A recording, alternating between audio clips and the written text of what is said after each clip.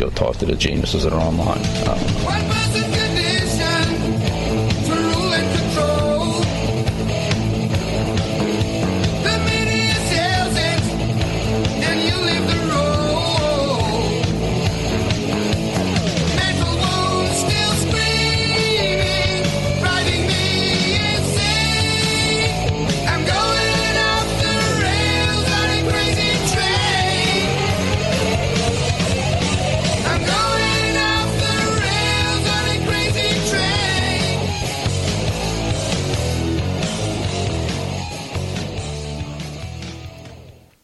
It's February 11th, 2024, also known as Super Bowl Sunday 2024. I think it's Super Bowl 51?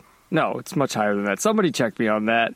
I'm your host, Justin M. Wisniewski, and it is time to Belichick Your Premises. Welcome to what is possibly the last edition of this show ever. What do I mean by that? Well, we'll get into that in a second. But first, let me bring in some other premise checkers. First, as always, my co-host, William Green. Hello. Yeah, we've got a lot to talk about. There's been a lot of sports going on, and this could very well be our last Belichick Your Premises, but we've got some Michigan to talk about, too. And not enough Michigan, because, man, I wanted those Lions in the Super Bowl, William. Oh, me too. God damn. What a way to start the game and then what a way to end the game. But we'll get into that in a second. We've got someone else, don't we, Justin? We do. We have the original co-host of the Welcome to the Midside Show, the original co-host of Belichick Your Premises, co-host emeritus, Wink Daniel Martindale. T. Richards. What? Wink Martindale? Oh, it's not Wink Martindale? Dude, what are you, like 80 years old? Who even knows who Wink Martindale is anymore? Google it.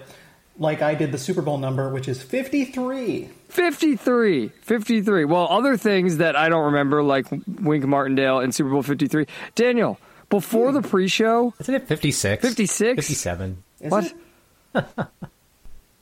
58. Who knows? I learned this week that if you start saying random numbers, I don't remember anything. So stop it. Oh. But let's see. V-I-I-I. No, you know what happened is the stupid screen that I'm It's on 58. Cut off the 5:30, and I just read it as Super Bowl 53 instead of Super Bowl at 5:30. I was going to say, didn't the Patriots win 53? That's why you got that one stuck in your head, I think. So it's 58, right? 58. Yeah. 58. That's well, hilarious. besides Roman numerals. This is what we get for Roman numerals. Let me ask my question. Start time. Okay, what's your question? Did you remember before the pre-show that we even had intro music and outro music for Belichick Your Premises? No, I didn't think we were that sophisticated, honestly. I mean, the last time I remember recording this, there was a cup and a string. And the string was really long, and it went to your cup. And that's how we did the show. Yeah, I mean, even hearing the music, William, it sounded like super retro. Even the Belichick quotes. It does. That is the highest quality version of that intro I have too. I mean, it sounds pretty good, but you can tell you can tell I didn't make it. I'll just put it that way. I have a particular way that I make the drops, and that one's not gone through. You know what? The William quality control. You know what? I did that on my own. But I didn't even mean that. I just meant the music and the sound bites. Like, how young and not tired and not angry does Belichick sound? Belichick is a young, virile Belichick. We'll get into all of that in a second, though, because as William noted, the first thing we're going to talk about here is a storyline we were tracking at the end of the last Welcome to the Midside season, which was all the controversy around the University of Michigan. And Daniel, I'm going to go to you first because you weren't on the show, right? Because you left us to have children, which, what the hell? What did you think of all of the controversy around John Harbaugh and the supposed cheating by the University of Michigan, and then the fact that they were able to, despite him... Jim. What? Jim Harbaugh. Jim. Oh, so you know what? Jim. Pre-show, I was Jimmy thinking Harbaugh. about it, and I was like, which goddamn Harbaugh brother is this? This is worse than the Kelseys. I thought about that. Yeah, so Jim Harbaugh, the supposed cheating, and then the fact that they were able to go to the national championship and win it, even with him being suspended for a couple games. Yeah, I basically think that this is a cheat code that we've unlocked, which is basically preseason. We pick a team who we want to win at the end of the season and put an enormous bet on them, and then just start a fake cheating scandal, which seems to motivate the team to want to show people that they did not, in fact, cheat, and then make $1 gazillion. Foolproof. That's what happened with the Patriots. Well, that's only going to work, I was going to say, with a major powerhouse. Like, you can't do that with Tulane. Tulane doesn't have enough players. What do you mean you can't do it Tulane? Yeah, I know. Yes, Justin, I know that. But let's direct the outcome here a little bit. So what did I think of all this? So here's the thing. I've tried to piece this together from an outsider who doesn't really care. And the thing is, I can't figure out... It's sort of like the Spygate thing when you first told me about it, and I had to go look it up. And even after reading a bunch about it, I couldn't actually figure out what they did wrong. That's sort of how I feel about this Michigan scandal. I've looked it up. I've read the rules. I still can't figure out exactly what they did wrong. So if someone could give me a summary of that, because otherwise, here's my... Well, I can try, because the other thing is we don't know exactly what we don't know all the things that this private investigator supposedly gave to the NCAA. So we don't know all the things exactly, but from what I've gathered, because much like you, I've tried to figure out, well, what's the ground truth? What's the actual things going on? There was some sort of minor... This all started like there was some sort of minor recruiting thing that happened in the summer. So right? It was a small penalty, or they were trying to recruit a minor? I think it was a small penalty. And again, I haven't dug into that one, because that was sort of like trying to recruit a one guy thing. With a pickaxe? I almost went there, too. South Park. And then there was a contractor who on the coaching staff who was paying. They were paying to have students and others go to other games and record the signals at other games for other teams that they were playing. That was the violation that has been publicized the most. Okay. Now, this is against the rules, because you can only copy or look at their signals in the game that you're playing. You're supposed to shut your eyes and not look at the TV and not record them when they're playing other teams. This is what is in the rules, at least in the NCAA. Even if it's on a national broadcast? Yes. Yeah. See, that's part of the thing where it's like, I don't get what the wrongdoing was. Part. Anyway. Okay. Thank you, William. And now what... And again, this is not a whataboutism, just context. This is something that happens, and it is against the rules. It's also quite well known that there are cabals of teams that swap these signals, specifically against teams like Ohio State and Michigan. But see, this is the part that gets weird, right? So, I actually looked up the rules, okay? And as far as I can tell, sign stealing, quote unquote, is not banned. No, it's the recording it's that was banned. It's using electronic equipment to record it. That's what's banned. So you could have, a courtroom sketch artist watching the signs and drawing them out on a piece of paper. Or you could get, a daguerreotype and set it up and go under that hood in the back and hold up the flash thing, right? There's no real electronics going on there. Yeah. And this is based on that exactly from my research.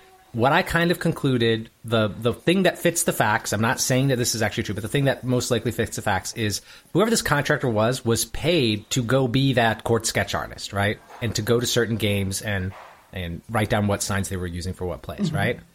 But to scale, to make himself more valuable, he paid other people to go record it. That way he could watch it later and create the signs and maybe even share the videos with some of the other assistants. I think they should all get penalized because this is a waste of money. You have an army of fans across the country who would do it for free for you. Just put up an email address and say, email us your clips. There are tons of autistic football fans out there. That is very true. The other part about this that annoys me is creating rules because the NCAA is, I don't know, dumb, lazy, cheap, something, right? Anti-technology. Anti-Luddite, right? Yeah, visible signals are necessary because the NCAA currently prohibits the use of coach-to-player audio technology except in bowl games. Why? What? Why? What? What's going on there? Anyone have any insight into I don't that? know. Well, these systems can get expensive. Maybe back in the day this made sense so that you wouldn't have smaller schools putting out the expense. But Yeah, that was I my don't thought know. as well, is the more technology is embraced, the higher end programs can raise more money and thus have a competitive advantage based upon technology. I think that's probably the rationale behind it. Okay, but Not saying we're it's right. talking I'm just hundreds of dollars here versus the millions of No, dollars people yeah. can spend on training facilities and all sorts of things that give them a way bigger advantage. Like, it's not that expensive now to do coach-to-player audio tech. Would it be against the rules if I bought a jammer and brought it there? That way they couldn't talk to the... Like a Kool-Aid jammer? Yes, Yeah. a Kool-Aid jammer, Justin, because it's 1993. That also blocks radio waves. The ectoplasm flavor? Do you remember when they did the jammers that were like jelly? They weren't even liquid. It's funny that you bring up ectoplasm. My brother is in town for the store opening, and my friend Alex is here too. Shout out to Midsider Alex. And he keeps buying this green, like, high C, like in a gallon. That's like what he likes to drink. And it's sitting in my fridge. And every time I open the fridge, I look at it, I was like, that's the biggest bottle of Ecto Cooler I've ever seen. It looks just like it. Oh my gosh. Okay, so I have a question for you. Did Michigan get a competitive advantage from what they did that was unavailable to other people? Define unavailable. Meaning, like, if Michigan went and put a bug in a locker room and, or in a coach's office, right? That is a competitive advantage that is unavailable to others because they're not also going and putting bugs in coaches. Well, that's These just signs were in public. Yeah, so that the competitive advantage argument is tough, I think, because I think that you could say, on the one hand, someone would argue, well, of course they were, they learned what the signs were and they used a method that other people didn't use, presumably because they're not breaking the rules. Yeah. However, the signs are out in public, so all they did was accelerate the means of doing it, not doing, like, again, it's being called sign stealing, but like you said, it's using electronic devices to record games. Yeah. That was the rule they broke. Okay, so to me, there are levels of, I don't even call it cheating, because cheating is one thing. There are sort of like levels of gaining an advantage. And like, there's a level that crosses a line and is forbidden, illegal. This even happens in game, right? Like, you commit a penalty, you are technically getting an advantage that isn't allowed. Whether that's called cheating or not is... It's called flopping. Right? And then Flopping. I scream cheating every time the opposing team gets a flag thrown. I do. That's It's right. like cheating. Got caught. You know who Defense. does? The other Harbaugh. The other You should know Harbaugh, this. Yes. The Lions got Harbaugh'd this year on that whole reporting lineman thing. Yes, that was crazy. Yeah. And so there's that level. And then there's another level of gaining an advantage, which really isn't even crossing a line. It's just the sort of not in the spirit of what we should be doing sort of thing. We'll just call it moralistic gaining an advantage. And This to me, isn't even that, though. If I'm looking at it, it's that. Because, I don't even think it's like, that. Don't even concern yourselves with the signs. Just go out and play football, right? But I wouldn't even punish them. I'd give them a stern look. I'd give them a disappointed fatherly scowl, is what I would give them. And say, you're better than this, Michigan. And then they would all feel bad, and then they would go out and perform really well. I don't know. That I is don't what think- Commissioner Richards has handed down as punishment. I think maybe I'm more lenient than Commissioner Richards, because I do think focusing on the sign stealings is a materialistic way of looking at tactics and strategy. And I mean materialism in the philosophical sense, not in the let's go buy signs and buy tape. What I mean by that is what you're trying to learn is the tendency of the other players. And you should be able to look at another player and look at a lineup and look at the down and look at the context of the game and figure out what they're going to do based on that. I mean, that's essentially stealing plays, right? Because you're anticipating based on their tendencies in the scouting you've done. Yeah, you can't play football like veil of ignorance. Right. Like, it's not like as the opposing team yells, hike, like suddenly your eyes are open and you're allowed to see what's going on. You take in everything before that. I get that. And there will be incidental sign, quote, stealing, just because players in the game will notice tendencies based on what they see happening on the sideline. Right. And where's that then brings me, Daniel, to where's the line? Where is the line of sign stealing and sign stealing? And what I mean by that is... Well, the rules don't have sign stealing as something that is... Right, because you can't. Right? Because of what we're talking about. You can't. Yes. Right. And that's the thing. Like, think about Brady, Edelman, and Gronk. The way the old Patriots play calling was, Earnhardt Perkins, was they would step up to the line and see something and nod to each other, and then they would run a play, just based on the shared understanding. Well, if you see Brady and Gronk nod to each other and you have that shared same understanding because you've studied their offense and the way the two players think, aren't you then stealing the sign when they nod? So that's what I'm saying is, where is the line? I think it's, again, far too materialistic to be like, oh, if we just decode their sign signals, then we can decode their entire offense or defense. No, it doesn't work that way because there's so much context. But again, to me, it's not even, this isn't even moralistic. This is just a waste of time to even worry about things like this. I mean, let me put it to you this way. You think in wrestling that there aren't matches between other opponents that my girls aren't involved in, that my girl will then face one of them, and there's video available online? You think I don't watch that video? You think I don't go, oh, you're going to wrestle that girl at States, and I find her YouTube account where she posted all her videos of her matches and watch them to figure out her tendencies? Would that not be illegal under this college football rules? Well, to make it analogous, it would be if the coach had developed some sort of hand signals that was sort of telling her what to do. Hey, guess what? They do. Saw. Dun, dun, dun. Do we have dramatic music drop? You think I don't? The girls don't look at me and I like make a motion in a direction to tell them what to do? Because I can yell like, run the half, but then the other girl goes, oh, she's going to run the half. I better defend that. You get what I'm saying? Instead, you put your palm flat and you take two fingers and you make a little running motion across your hand. But you'll go halfway across your head? That's right.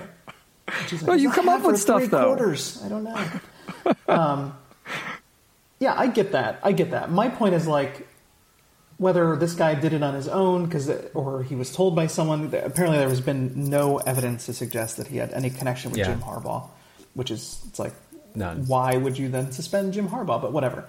Like, whether this guy did it because someone told him to or on his own, he shouldn't worry about it, right? That's the moralistic. The other part of the story, which we talked about in the show, Daniel, was the whole at the 11th hour, right before the last couple games of the season, them applying the punishment, like at 5 p.m. on a Friday when no one could do anything about it, respond to it at all. Here's after they had already punished maybe a themselves. Slightly bigger question that can transition us into NFL talk too, which is like, why do groups like the NCAA or the commissioner of the NFL, like, why do they get it wrong so badly so often? Like, what is really in it for them? I think the answer to that is fairly easy. I get this from the Rules for Rulers book. Their key stakeholders are not the coaches or the fans, right? There's other people that they're answering to that they derive their power to remain commissioner, and it's those politics that they're appeasing, not what is fair or what is right for the league, right? I'm sure that takes into account some of it, but this was to appease. Michigan is not well liked in the NCAA. They're constantly arguing and fighting about rules, about schedule, about all sorts of things, not only in the NCAA, but in the Big Ten itself, right? Michigan throws their weight around on a lot of things, like not even related to football, just outside of football, just in other sports. And so there's any time they could sort of take Michigan down a peg, they're going to. And we've seen this in other sports as well. Mm-hmm. But before we dive on into the NFL, I guess also in the sense of transition, with him leaving, we've got, it just came out today, yesterday maybe, a bunch of the defensive coordinator and a bunch of other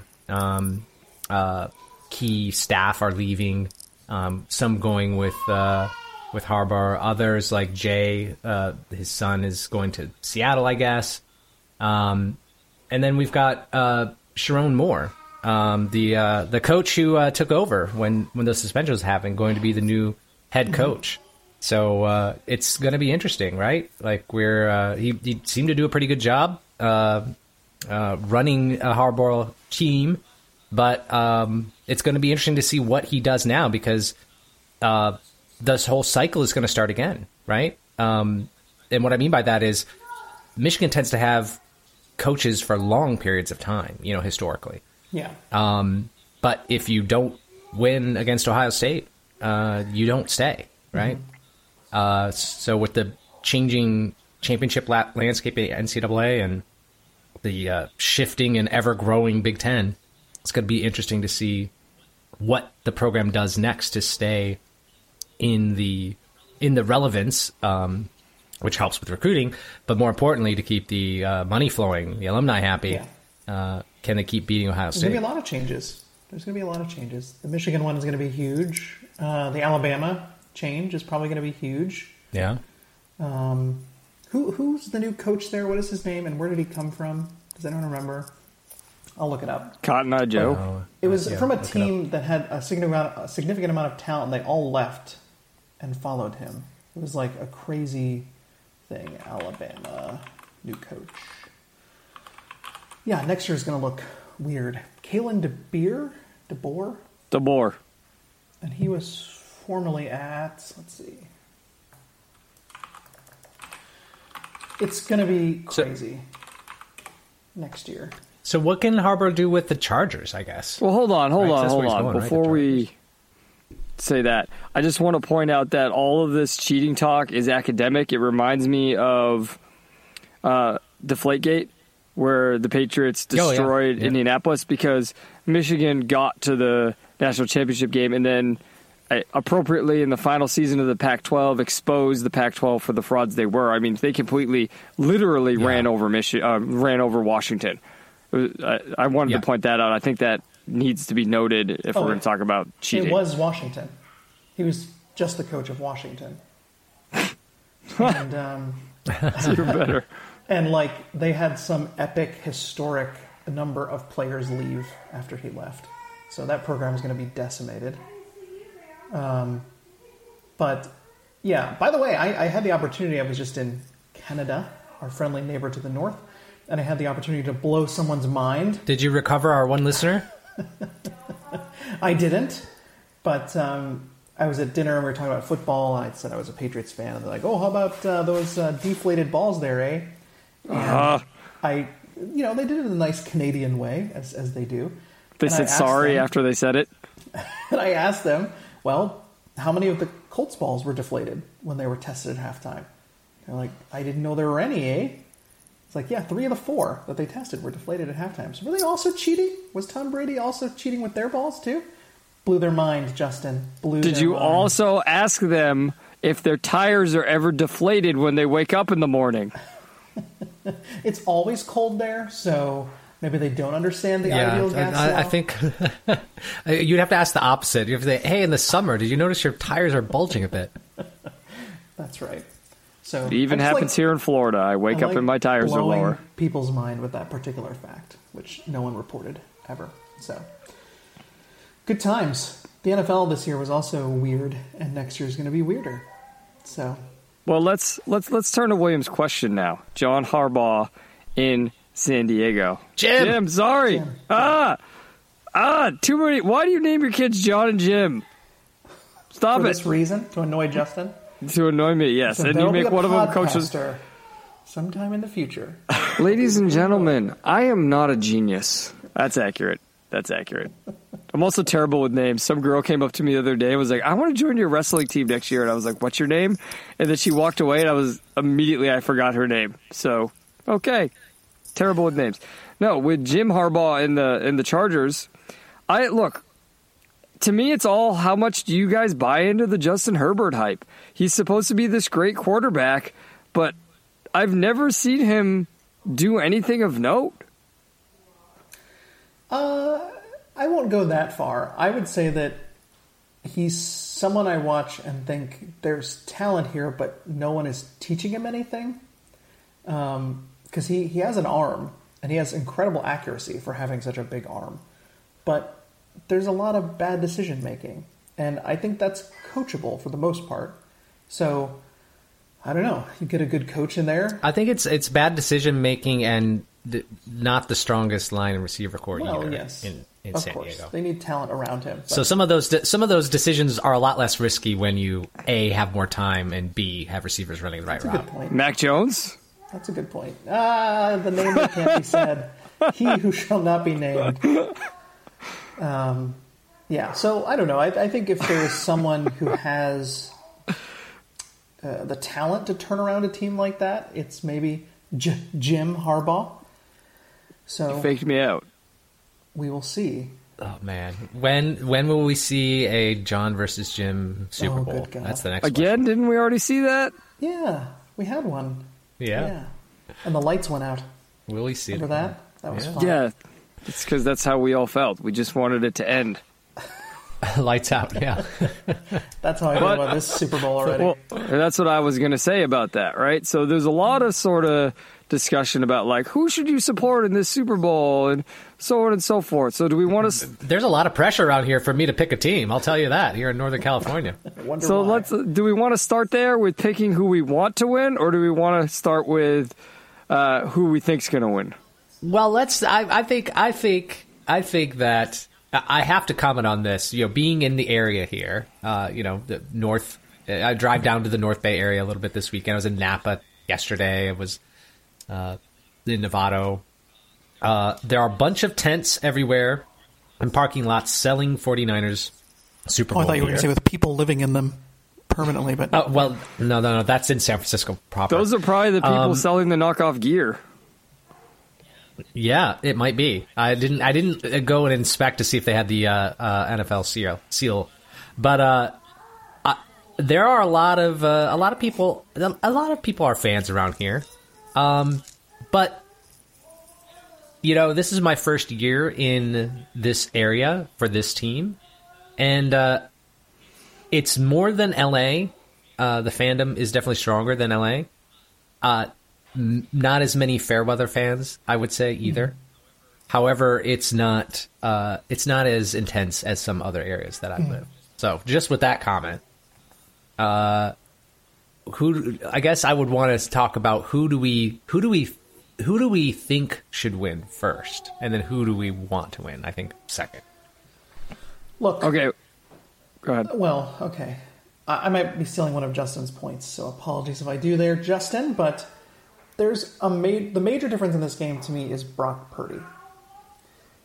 If Brock Purdy is going to be a good quarterback in this league, he has to step up in this moment and not just totally shit the bed, right?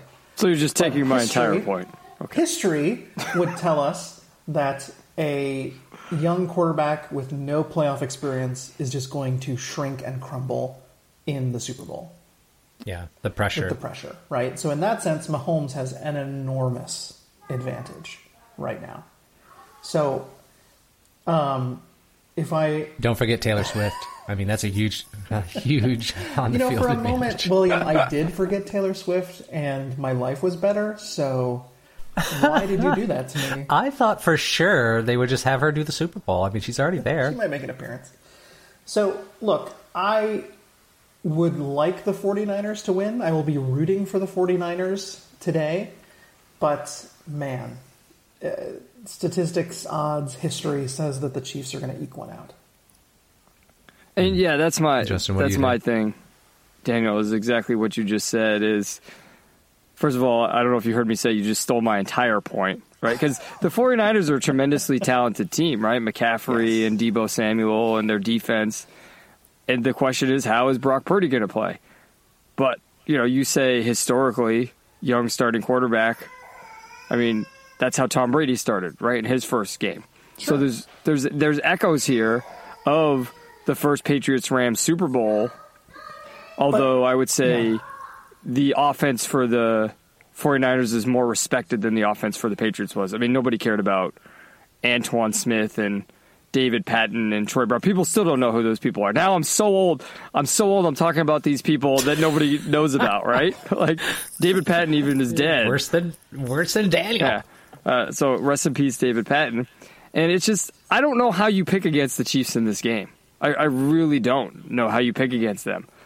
Now, who do I want to win? I'm going to be honest.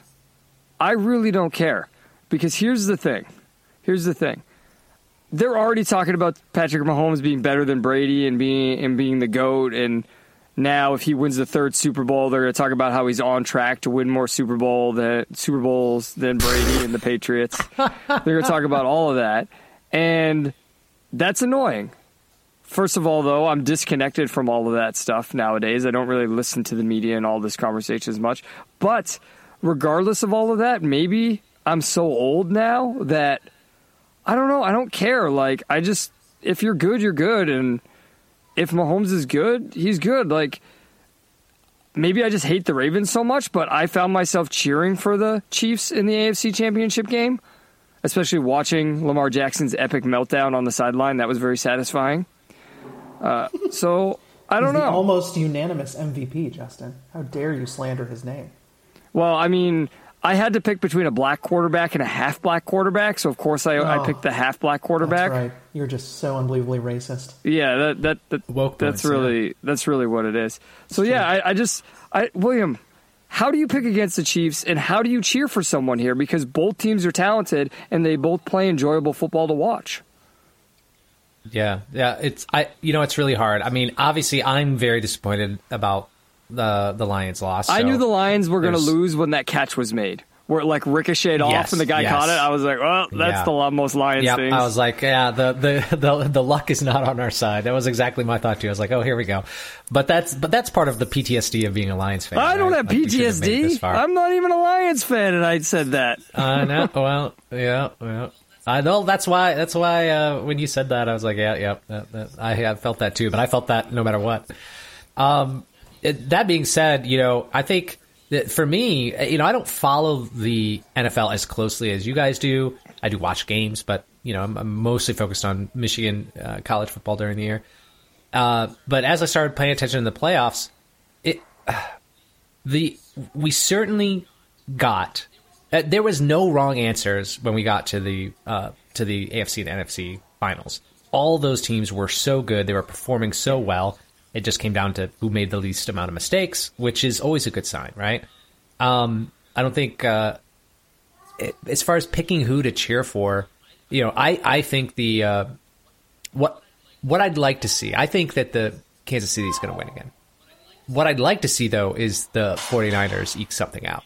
And not because I'm a fair weather fan or anything, or that I'm biased by the area I live in, but as far as a storyline and putting a little bit, stopping some of this, all this other stuff going on, like you brought up the you're going to be better than Tom Brady, you're on track to beat Tom Brady, the Taylor Swift storyline, like all this stuff that is being outside of talking about football. If the 49ers win, it will be because they do something incredible on the field, that they do something interesting and entertaining on the field. And so, if only for that reason, that would be why I would cheer for the 49ers. So that's a really good argument, William. And Daniel, I don't know if he swayed you at all, but the idea that a 49ers win would make the conversation be more football-focused is a really compelling argument to me.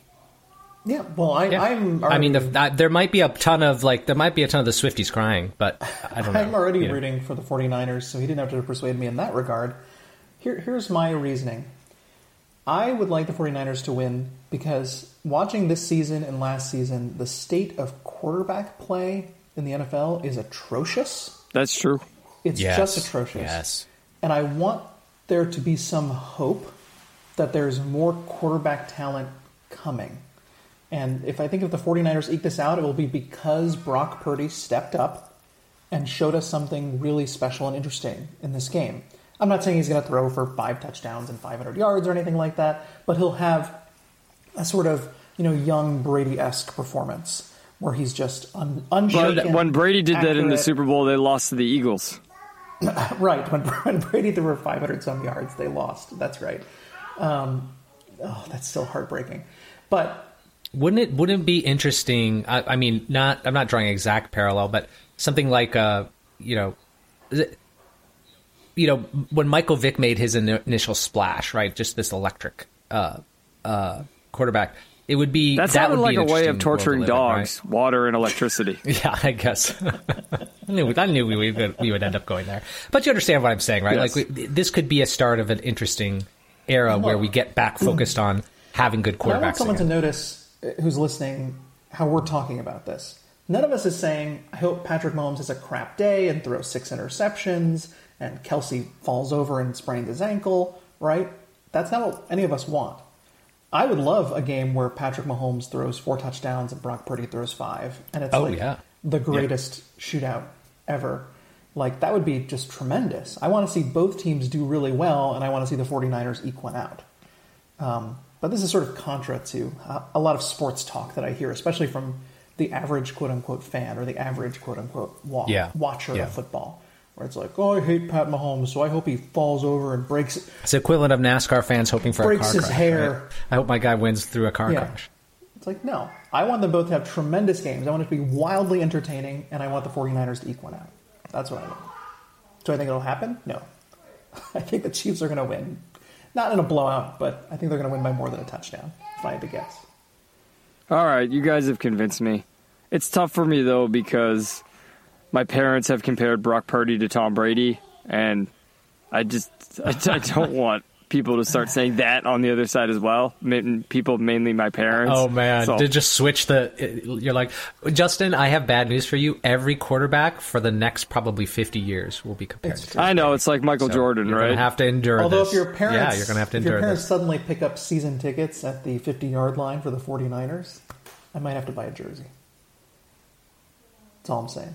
I would disown all of you. Damn. Can we talk about the waiting lack? for your reaction.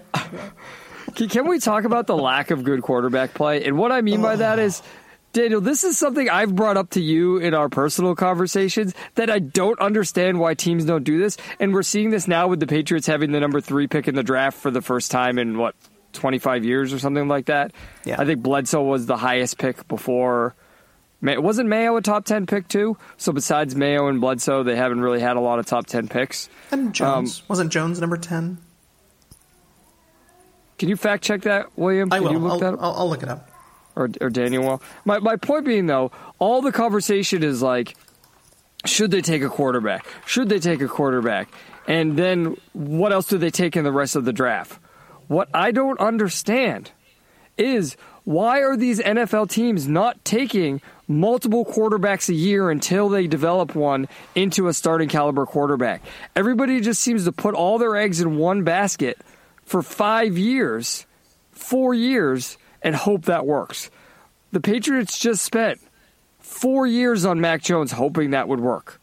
Now, they fortunately also have Bailey Zappi, so they kind of did this by accident, or maybe Belichick did it on purpose. I don't know, but I don't understand why, with how important the quarterback position is in the NFL, why multiple quarterbacks aren't being drafted a year and more aren't being signed as undrafted free agents, just to try and develop them and see what happens. Yeah. It's that important. And it's just crazy that you're just sort of banking on your one pick and that's it. 15th. He was drafted 15th. Thought it was something like that. First quarterback drafted in the first round by the Patriots since Drew Bledsoe in 90. Right, and what was Bledsoe picked? 7th or 8th or something? Now you're going to make me look that up. Well, I thought you were looking all of it up, and when Gerard Mayo was picked too. Oh, good God. What am I, your little research? Never mind. I thought William might look it up, but Nah, I'm too lazy. William, what do you think about the quarterback strategy I'm talking about? So I wonder if there's some data they have about how long it takes to prove out a new quarterback. Maybe, and then the other side is maybe it's just a sunk cost fallacy, right? A program obviously pays so much to coach a quarterback, and Justin, it's got to burn when you when you finally release a quarterback and they go to another team and then they have a blowout season, right? And you think, man, we just didn't crack the code here. So I think some of it's got to be the sunk cost fallacy and that fear of releasing a quarterback, they go to another team and then they end up beating you. So I think part of it's got to be that. At the same time, I look at the college. This is obviously being fed through college. You look at the college scene, and with so many teams and so many quarterbacks, I don't know that we're filtering well in the college side either for quarterbacks. Sure. So it's interesting to think how that is affecting the draft. Yeah, I think there's another element to that, which is obvious, but I'll say it out loud, which is the college system is not a true junior league. It's not a true minor league for the NFL. It is different rules. It's a slightly different game. So you optimize for different things, especially with quarterback. And so many of these quarterbacks who are really good in college, it doesn't translate that well. Yeah, I think we teach a different game. All the way to high teach school. A different game in college. I mean, look at how Michigan won. Totally. I mean, Michigan won the national championship playing Michigan football, which is not exactly how you would win an NFL game at all. Yeah. But as I was just saying, William and Daniel, that goes all the way back to high school. And I mean, I don't know about you guys, maybe William, but I didn't grow up with the experience of high school football. I went to a small private school that didn't have a football team, and I didn't go to any of the local football teams. But being around a big program in Florida now, I mean, this team has competed for national titles. They had 3 Under Armour All-Americans last year at the school I teach at. Even in high school, the focus is on athleticism. It's not on strategy and tactics and reading the game. So these quarterbacks that get from high school to college, it's pure athleticism. And then look, even now, that's what Lamar Jackson is. That's why he falls apart when it gets tough, because he hasn't been trained mentally to be able to understand. That's what made Brady an anomaly in college as well, right? Yes. So I wonder if there aren't coaches who are going to start to take advantage of this at the college level, because I think that's going to be the transition, or even at the high school level. If you have a high school coach that starts with this strategy-based approach, this tactic and strategy-based approach, and that could be where your next head coach comes from for a college program, right? Is someone who's going to start doing this and dominating on the high school side. But I don't know if you can't. I would argue, hold on, before you continue, that they do it on the defensive side in college. And what I mean by that is the day I knew for sure Trevor Lawrence wasn't going to be amazing in the pros was when Gene Chizik in his LSU defense completely confused him in the national championship game. Yeah, I see what you mean. Interesting. Gerard Mayo was picked number 10 overall, and Drew Bledsoe picked number 1 overall. So I was right. You were right. All right. You have the memory, sir. I don't know. I Patriots remember draft picks. I remember useless crap. It's the worst. Can't part remember about a girl who wants to work, be coached by you, but can remember which draft pick. Yeah, got it. Correct. I can remember who were all the Patriots' top 10 draft picks in the past 25 years, but you walk away and 30 seconds later, I can't remember your name. So, now, the biggest difference, at least for Justin and I, for next season. Already no Brady, sad, and now no Belichick. Anywhere. Not just on the Patriots, but anywhere. In the NFL. Gone. Yeah, is he retired for good? Yeah, the dynasty is officially over. I hope Belichick isn't retired for good, but the rumor is because he wants to be able to pick the players, then no one wants to let him do that. And I think that's part of the conversation here, right? We're going to have an Apple TV documentary about the dynasty. We're finally moving on to a new coach and everything. And before we talk about the future and the new coach and what it's like to support a team through all this, can you support a team through all this? The question is it the right move going away from Belichick? And I think there's an interesting thing here. And I want to know what you both think about this. Much has been made about the fact, and you see it also with the Celtics and Joe Mazzulla, who's in his 30s. Much has been made of the fact that the players can identify with and be friends with Gerard Mayo. And I don't want to say, quote-unquote, the game has passed Belichick by, because I don't think it has. But has the culture passed Belichick by? And what I mean by that is Belichick was famous for Mondays coming in, and even Brady, he would say the things he did wrong, and this is how you get better at things, is, you have to look at what's wrong. Whereas now it seems like with the attitude and psychology of people in our culture, and I mean everyone. I want to be very clear. Anyone listening to this, I am not saying a hidden message or a dog whistle about race or anything. I mean everyone. It seems they want people who are more, I don't necessarily want to say their friend, but people that focus on loving and supporting them more than improving them as athletes and players. And I don't know if they're going to improve me as an athlete and a player as a given, but is it just that the culture changed so much that Belichick could no longer work in not just the Patriots organization, but in the NFL? I see where you're going. I think that's an interesting observation. I think what I would say is maybe the culture has changed too dramatically, but what I saw is a culture develop over years that attracted the kind of players who wanted the kind of coach who Belichick was. And you saw that there were players who came and maybe they did well, but they only stayed for a year, or maybe they didn't do well and they left and then went on to bash Belichick because that's not the kind of coach that they wanted, ultimately. So I think it's always been there in the sense, but maybe it's more prevalent now. Maybe there are more players who don't want the type of coach that Belichick is. But that's not to say that he couldn't build a team of players who did thrive in that environment.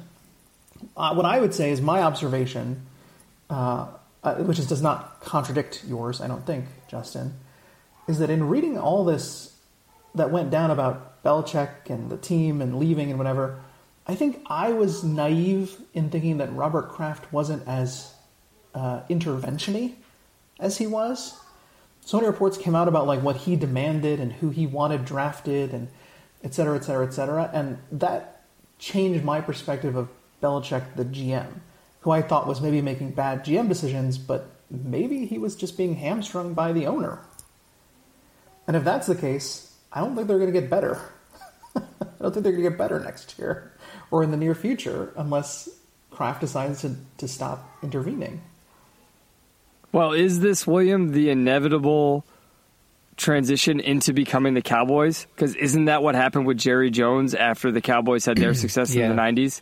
Is Kraft just on his Jerry Jones arc? I think time will tell if this is how it pans out, because you've got, the owner needs to let their staff do what their job is, right?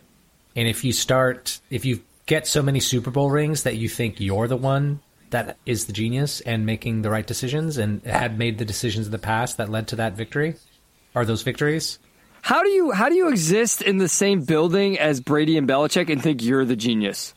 I would just sit around every day and be like, man, I'm lucky I got around these two. Yeah, and that is what we'll see play out, I think, is whether you say I'm the genius for selecting the good people that can make these things happen, or I'm the genius because I'm the one that's picking the entire team, right? Or I know better than the coaches. I think Kraft deserves full credit for taking Belichick and making him the coach. And I think he deserves full credit for trusting Belichick with Brady. Because you're not going to convince me back then that was a Kraft decision. But the question is, what happened over the past 20 years that he's convinced that his genius was anything more than trusting Belichick and Brady? Right. Right, and that's what I think ultimately led to this departure. Is if you read about it, Kraft was making a lot of personnel decisions that Belichick didn't want, and so Belichick was maybe doing the immature, grumpy Belichick thing of saying, fine, we're all in on this person then, and they're just going to crumble, and so be it, because I didn't want them. I'm leaving names out in particular, just to not be cruel. Mac Jones. I would never say that name out loud. And so, well, the other, to kind of build on what you're saying here, is the other thing is sort of the involvement of Jonathan Kraft. Is I've been reading some stuff about, maybe he's trying to step up and make an imprint because, his dad's really old and he's going to take over the team eventually. So we don't know his involvement as well. And something I've mentioned to you that I don't think is mentioned enough is I really think this last season was sort of a make or break season. And what I mean by that is I think Kraft has wanted Gerard Mayo as the future head coach for a long time. And I think that might have been something Belichick was even on board with. And he was going to leave last season. I believe this. But they promised him, and they said, if you come on as assistant head coach, when Belichick leaves, then you will be the head coach. And then I think Kraft said, you have a season to turn this around. And if you don't turn it around, we're going to move on. And maybe they didn't know after the season if Belichick was gone 100%, but they probably met. And Kraft was like, look, at what point is there going to be a better point to move to Mayo? And so they moved on. I think Belichick leaving is as much about whatever cultural issues we're talking about as it is about, hey, this is the guy of the future and we need to move on at some point. It's true. What does this mean, though, for the future? What kind of coach is he going to be? What kind of culture changes is he going to implement? What and how is he going to handle Kraft's meddling? It's a good question. I think, obviously, so much of that is just we'll have to see what they start doing in the draft, how they start running their training camp and all sorts of things like that, and ultimately how the team plays. But, interviews and stuff so far, not been super impressive to me. It's about a lot of culture stuff and not a lot about football stuff. So that's a bad sign, to me at least. And, I'm not optimistic, and maybe this leads into something Justin asked earlier. About to pose that. I do find myself thinking, am I a Patriots fan? I think there's I have a good parallel from my own fandom. During the whole Rich Rod era of Michigan, there was a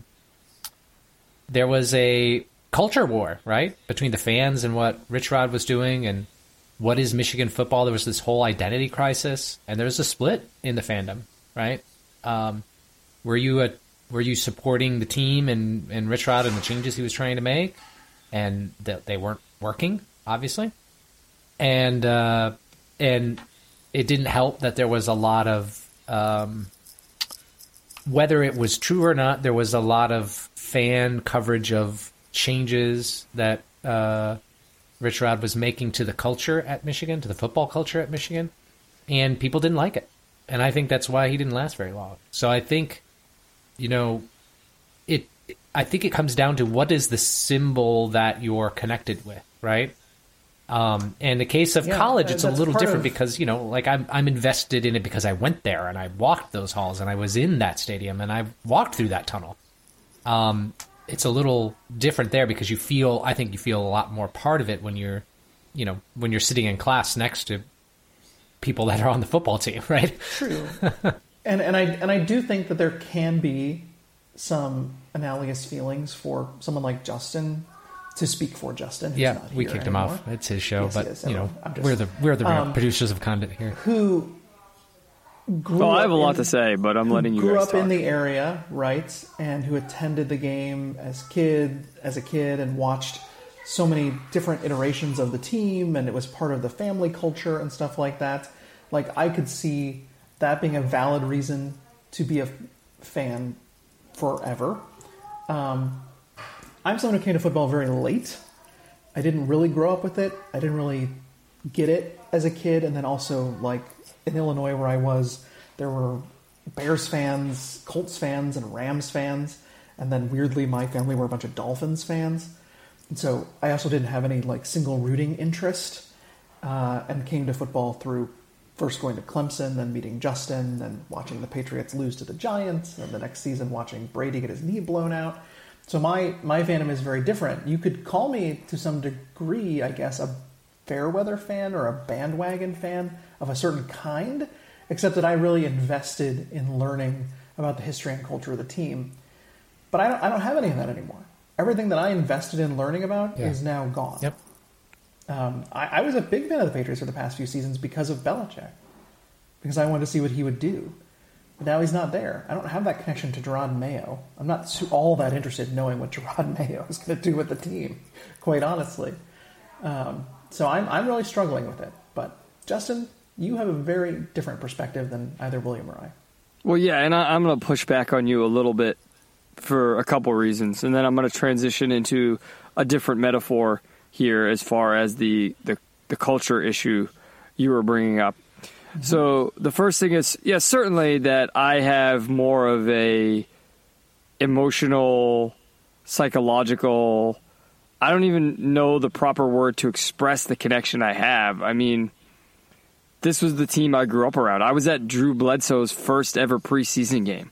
I mean, how many people can say that? And how many AFC championship games did I go to?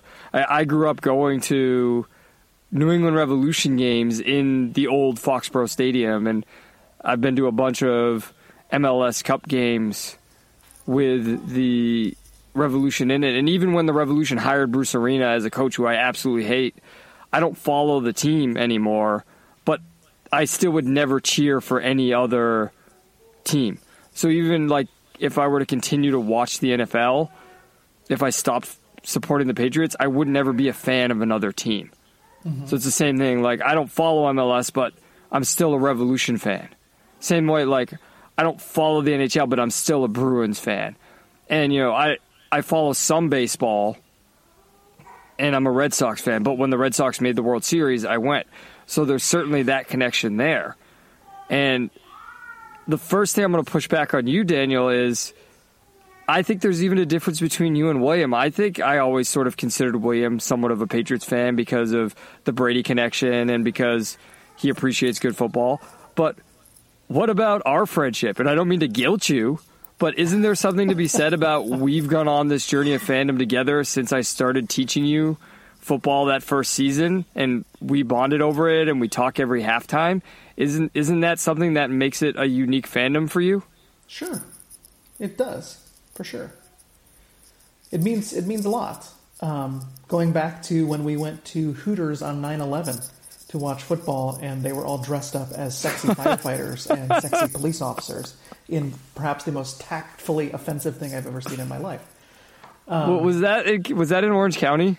Yes. Yeah. Indeed. Yeah. That's a very Orange County, California thing to do. and similarly to that, I mean, I think we're in another stage of our journey in life, and I think this is something else we can share. And what I mean by that is I was actually relieved at the hiring of Gerard Mayo because I was worried they were going to bring in a new coach who was going to completely change the culture and everything. But it's important to remember that even as a player, Gerard Mayo was one of Belichick's favorites for his intellect and his understanding of the game and his defensive prowess. And then, did you see who they recently hired as a linebackers coach? Donta Hightower? Yes, who is also that prototypical Belichick player. Mm-hmm. So I was relieved because maybe this is just how the next generation builds on what the previous generation did. But then this goes to what you're saying about press conferences and such. Is this an example of go woke, go broke? Where did Kraft hire him because he wants the image of being a player's player and, you know, being woke, and that's what you need to do nowadays to be a businessman and to be marketable? Was that the entire reason? You know, that culture I posited at the beginning, does that culture actually exist? Or is that the culture people want to believe exists because we're enabling the youth and we're enabling the culture and we're enabling the people that aren't usually enabled? And I'm not saying that in a bad way. I'm saying that that's what they say we need to do, right? Listen to all women. You know, we have to build up, you know, all Black Lives Matter. All of these things they say. All masculinity. End right. All masculinity. Right. All of these things. So I don't know. But when Patriots start showing up in Gillette commercials, we'll know it's gone off the rails. But there's an argument to be made that the best possible way, marketing-wise, of going forward from Belichick is to hire a Gerard Mayo, who's essentially best friends with Steve Belichick and was raised in the Belichick system. He only ever played for the Patriots. Dante Hightower only ever played for the Patriots. They were defensive players who were basically coaches on the field. I don't know if there's a better case scenario in the current climate to replace Belichick with. And I can feel like, as a fan, that this is still the Patriots. We're not just hiring somebody completely new to come in here and blow everything up. It's not Vitron. It's a good argument. It's a good argument. I think that how I feel about it is I can't see myself being the type of fan I was for the Patriots for any other team. Like, I wanted the Lions to do well this year, but I can't see myself being the type of Patriots fan I was as a Lions fan. I can just see myself being happy that they do well and being interested in the outcomes of those games. I wonder, though. I bet there is a way they can earn it. The Patriots, at least. But, yeah. The Patriots, yes, for sure, could earn it. I'm saying another team like the Lions, I'm not sure they can earn it in the same way. Well, the metaphor I was going to use is a very Orlando metaphor, Daniel, and it's Disney. Oh. And what I mean by that is, if you historically look at Walt and what he believed and what he based the company on, anti-Semitism. It's incredibly moral and incredibly... Yes, that's what I meant. Don't tell me you actually believe those rumors. But I couldn't help myself. Well, this is the same as, remember the guy who said that the Patriots were built on white supremacy? Yeah. That's the same. Yeah. That's the same Walt as an anti-Semite argument, right? But when you look at what he built the company on, it was incredibly moral and incredibly admirable in all the properly understood sense of those words. But if you look at the way things are now, it's drastically deviated from that vision. However, is it possible to appreciate a company like Universal who's building a huge new theme park in the way that Disney can ever be appreciated? When people say Disney magic, I think that's what they're talking about. They're talking about Walt's vision, at least for me. And as much as I'm going to go to Epic Universe and I'm going to get a Universal annual pass, I don't think I will ever have that same sense of magic with Universal that I will with Disney. And I think it's the same thing with the Patriots and what you were just describing with other teams. Right. And I will say, I can see, basically how I see this playing out is that I generally will root for the Patriots. And if someone asks me who my team is, I will say it's the Patriots. But like, even this season, I didn't feel as... What's the word? I didn't feel like I had as much of a motivation to sit down and watch every minute of every game like I have since grad school, Justin. Like, I would get up and do stuff. I'd schedule things on Sundays even if I knew it conflicted with the game because I just wasn't that into it. Because the other thing about me, and I think you have some of this too, and I think William has some of it too, is like, first and foremost, I liked the Patriots because they were excellent. Because it was superb football. Yeah, I always said I was lucky about it. Yes, and me too, in a sense. For meeting you, and then for you being a Patriots fan, and that being my exposure to football. Because when I started watching other teams, I was like, oh, this is bad compared to what I'm used to watching. And if that excellence isn't there, it doesn't hold my interest as much. So that's going to be the tough part for me. That doesn't mean I'm going to go watch another team that is excellent. Well, one, because I watch other teams and they have excellent moments, but there's not this sustained excellence like there was. So, to be alive during this time, to watch this team, this Patriots team, for so long is insane luck, for sure. So I think I will be more casual about it and cautious about it, but it's not like I'm going to suddenly become a 49ers fan or something. I just don't care that much about them. Yeah, and I feel exactly what you're saying, and I'm not saying I'm ever going to not watch a game or I'm ever going to schedule something else during a game. However, I did forget to listen to my pregame playlist a couple of times this season. Whew. And for you, that's huge. That is huge, and listening to it, like, I don't know, man. The songs, we were talking about this sort of when we're talking about the outro and the intro, but I didn't realize how dated the songs were and everything now.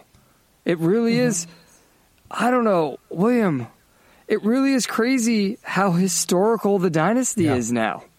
It's old. It's retro. Yeah. I mean, there are fans today who will not have lived through that era, right? They'll have only lived on the falling action of that era. Yes. For whom Tom Brady is a legend more than someone who we watched grow stuff. And change. It's that line in the Force Awakens, right? Lord. It's real, Oh, all Lord. of it. I just rewatched the Force Awakens because my son wanted to watch it, and anyway, so it's on top of my mind. We're not going to go to that. That's it. Piece of crap. That's what you're going to leave us with? You're going to dash away for another year from the podcast on a Force Awakens quote. Amazing. I thought you were going to be like, oh, it wasn't as bad as I thought it was. Fine. Here's what I'll say. You get about 3/4 of the way through, and I think to myself, oh, this is going somewhere. I haven't watched it in a long time, right? So there are even little things I forgot about it, like, oh, I can see what's going on. They're doing this sort of mythological parallelism thing in the sort of grand meaning of saga, right? And what a saga really is this sort of cyclical thing. Yeah, that was your changes. conversation about the entire movie after it first came out. That's right. And then the part that jarred me this time, that didn't jar me so much because I didn't know where it was going. Wait. You said jar twice. Jar. There we go. It's just embedded in there. Was the whole destruction of Starkiller Base. And just how forced how forced that felt compared to the rest of the movie. As if they just really didn't know how they were going to unwrap themselves from this. They're like, we'll just have a guy go in and blow it up. Just like the Death Star. And that felt like really stupid to me. But even the ending, where she gets to the island and Luke Skywalker's there, that's very impactful, except that I knew where it was going. Thank you, stupid. Rian Johnson. Oh, man. Well, we can agree that The Force Awakens is the best of the three, yes? Yeah. Oh, yeah. Yeah. By far. It's the 25th anniversary of Phantom Menace. And so it's coming back to theaters. I might actually go see it. I mean, I think that if anything of the sequel trilogy has done is made me appreciate that at least the prequel trilogies had some good parts to it. I mean, it had some terrible parts too, like I don't like sand, but there's other parts that were good. I've still never seen the third one because the second one was so bad. Yeah. The third one's the best of the three. I just couldn't do it, man. I'm not a Star Wars fan to begin with. I know. The second one is an atrocity. Yeah. Although it's appropriate. Yeah, well, who has it worse, Star Trek fans or Star Wars fans? I'm not sure. Not sure. It's appropriate that in the final discussion of Bill Belichick's as coach of the Patriots, we start talking about Star Wars because of all the comparisons to the Empire. So all I can hope is that the Gerard Mayo era is not the Force Awakens era, and then something else follows that's even worse. Can only hope that this is an upswing. In a twist, they fire Gerard Mayo mid-season and bring back Pete Carroll. Oh, Lord. Oh, my God. I didn't even like Pete Carroll when he was here to begin with, man. Or Gerard Mayo pulls off his mask and it's actually Rex Ryan. That would be a Rian Johnson movie version. Yeah, you mean when you kill Snoke for no reason? That was when I was out. That was the exact moment. Well, we'll do this very quickly and then we'll end this because this turned into a Star Wars thing. But there were three things that killed my interest in the new trilogy because I actually enjoyed The Force Awakens. But killing Snoke for no reason. Yep. That was the first thing. The evil capitalism planet was the second thing. Actually, I'm going to say four things. The evil capitalism planet was the fourth thing, or the third thing, or second thing, whatever. No, that's third. It's third. Is it? No, that's two. One, Snoke, capitalism planet. Two. Three was the little kid who could use the Force at the end of No payoff to that. No The Last Jedi. Well, because communism, it was my friend. It was... Right, that's exactly what it was, and Disney pivoted away from that because they knew it was stupid, right? The idea that, the oppressed are the ones who can use the Force, are the most Force sensitive. Okay, continue, but I don't actually think they pivoted away from it, but go ahead. Well, I'd like to hear what you mean, because then it'll make me hate Rise of Skywalker even more. Go ahead, finish your last The point. fourth thing was random Asian love interest for the black guy because we need to force diversity into our movie. And then she disappeared. Yes. Poor Tico. Yes, indeed. All those things. And I do not hate the actress. I want to be clear either. about that. Yeah. I'm talking about the character, not the actress. So I don't think they pivoted away from it. I think that was the entire premise of The Rise of Skywalker. Is like, anyone can be a Skywalker. Not anyone. Not That's what they were white, leaning into. male, and upper class. Well, that being a Skywalker isn't part of the special family thing, but that, like, If you're oppressed enough. in this right selected group, you can be a Skywalker too. So I think they took that, and that became the theme of the third movie. And that's why she's Force sensitive? That's why she didn't need any training. Yeah, I mean, and that's why at the end she says her name's Rey Skywalker, like, which is the stupidest thing in the history of all movies ever. Perhaps. Yeah, no, I get what you're saying about the name, but are you claiming that it's also linked to what William said, that that's why she's Force sensitive and doesn't need training? Well, I mean, that whole thing is, I don't even know what to make of that. But my point is, it is that sort of last point from Rian Johnson's crap that I won't even call a movie, that sort of communism element of, like, being Force sensitive isn't special anymore. As long as you're, like, a fighter and oppressed and whatever, like, you're a Skywalker too. And that just made me want to vomit. Okay, well, regardless, what we're learning here is that just because Mahomes wins some Super Bowls, he's not a Brady too. Yeah. Just because Mayo's a disciple doesn't mean he's a Belichick he changes too. his name to Brady after he wins. Brady. Brock Brady. Everyone's a Brady. You get a Brady. You get a Brady. I love it. The hope, I think, going forward for everything is the new hope is that we see some an attack of some Brady and Belichick clones who bring football back to the level it was. Because I will even say right now that, like, I watch a lot of Celtics games because I love seeing the team play at such a high level because they have such a good starting five. So I'd love to see that again in football because, I mean, even look at the Chiefs season this year, right? I was talking to a Chiefs fan that I'm friends with the other day, and he didn't have faith they were going to get to the Super Bowl. And I was like, you have to. Look at the level of success they've had. But he was talking about how unevenly they played all season. And I think the thing about the Patriots was they performed consistently through every season. And yeah, they had off games, but by and large, they weren't making those basic mistakes that so many people make across so many sports. And I'd love to see that return because that's definitely how I try to coach. It's not coach to not lose, it's coach to win, but it's the first way you win is by knowing the fundamentals and letting other people make the fundamental mistakes, and then you capitalize on those. That's right. So I guess what we really are saying is, Mayo the Force be with you. All right, that's a perfect way to end. I don't remember if I had an outro for Belichick Your Premises. Yes, we do. So, no, this is the song, but did I say something? You said you just got your premises Belichicked. Oh, yeah, something like that. Good job, Daniel. Just play the music, goddammit.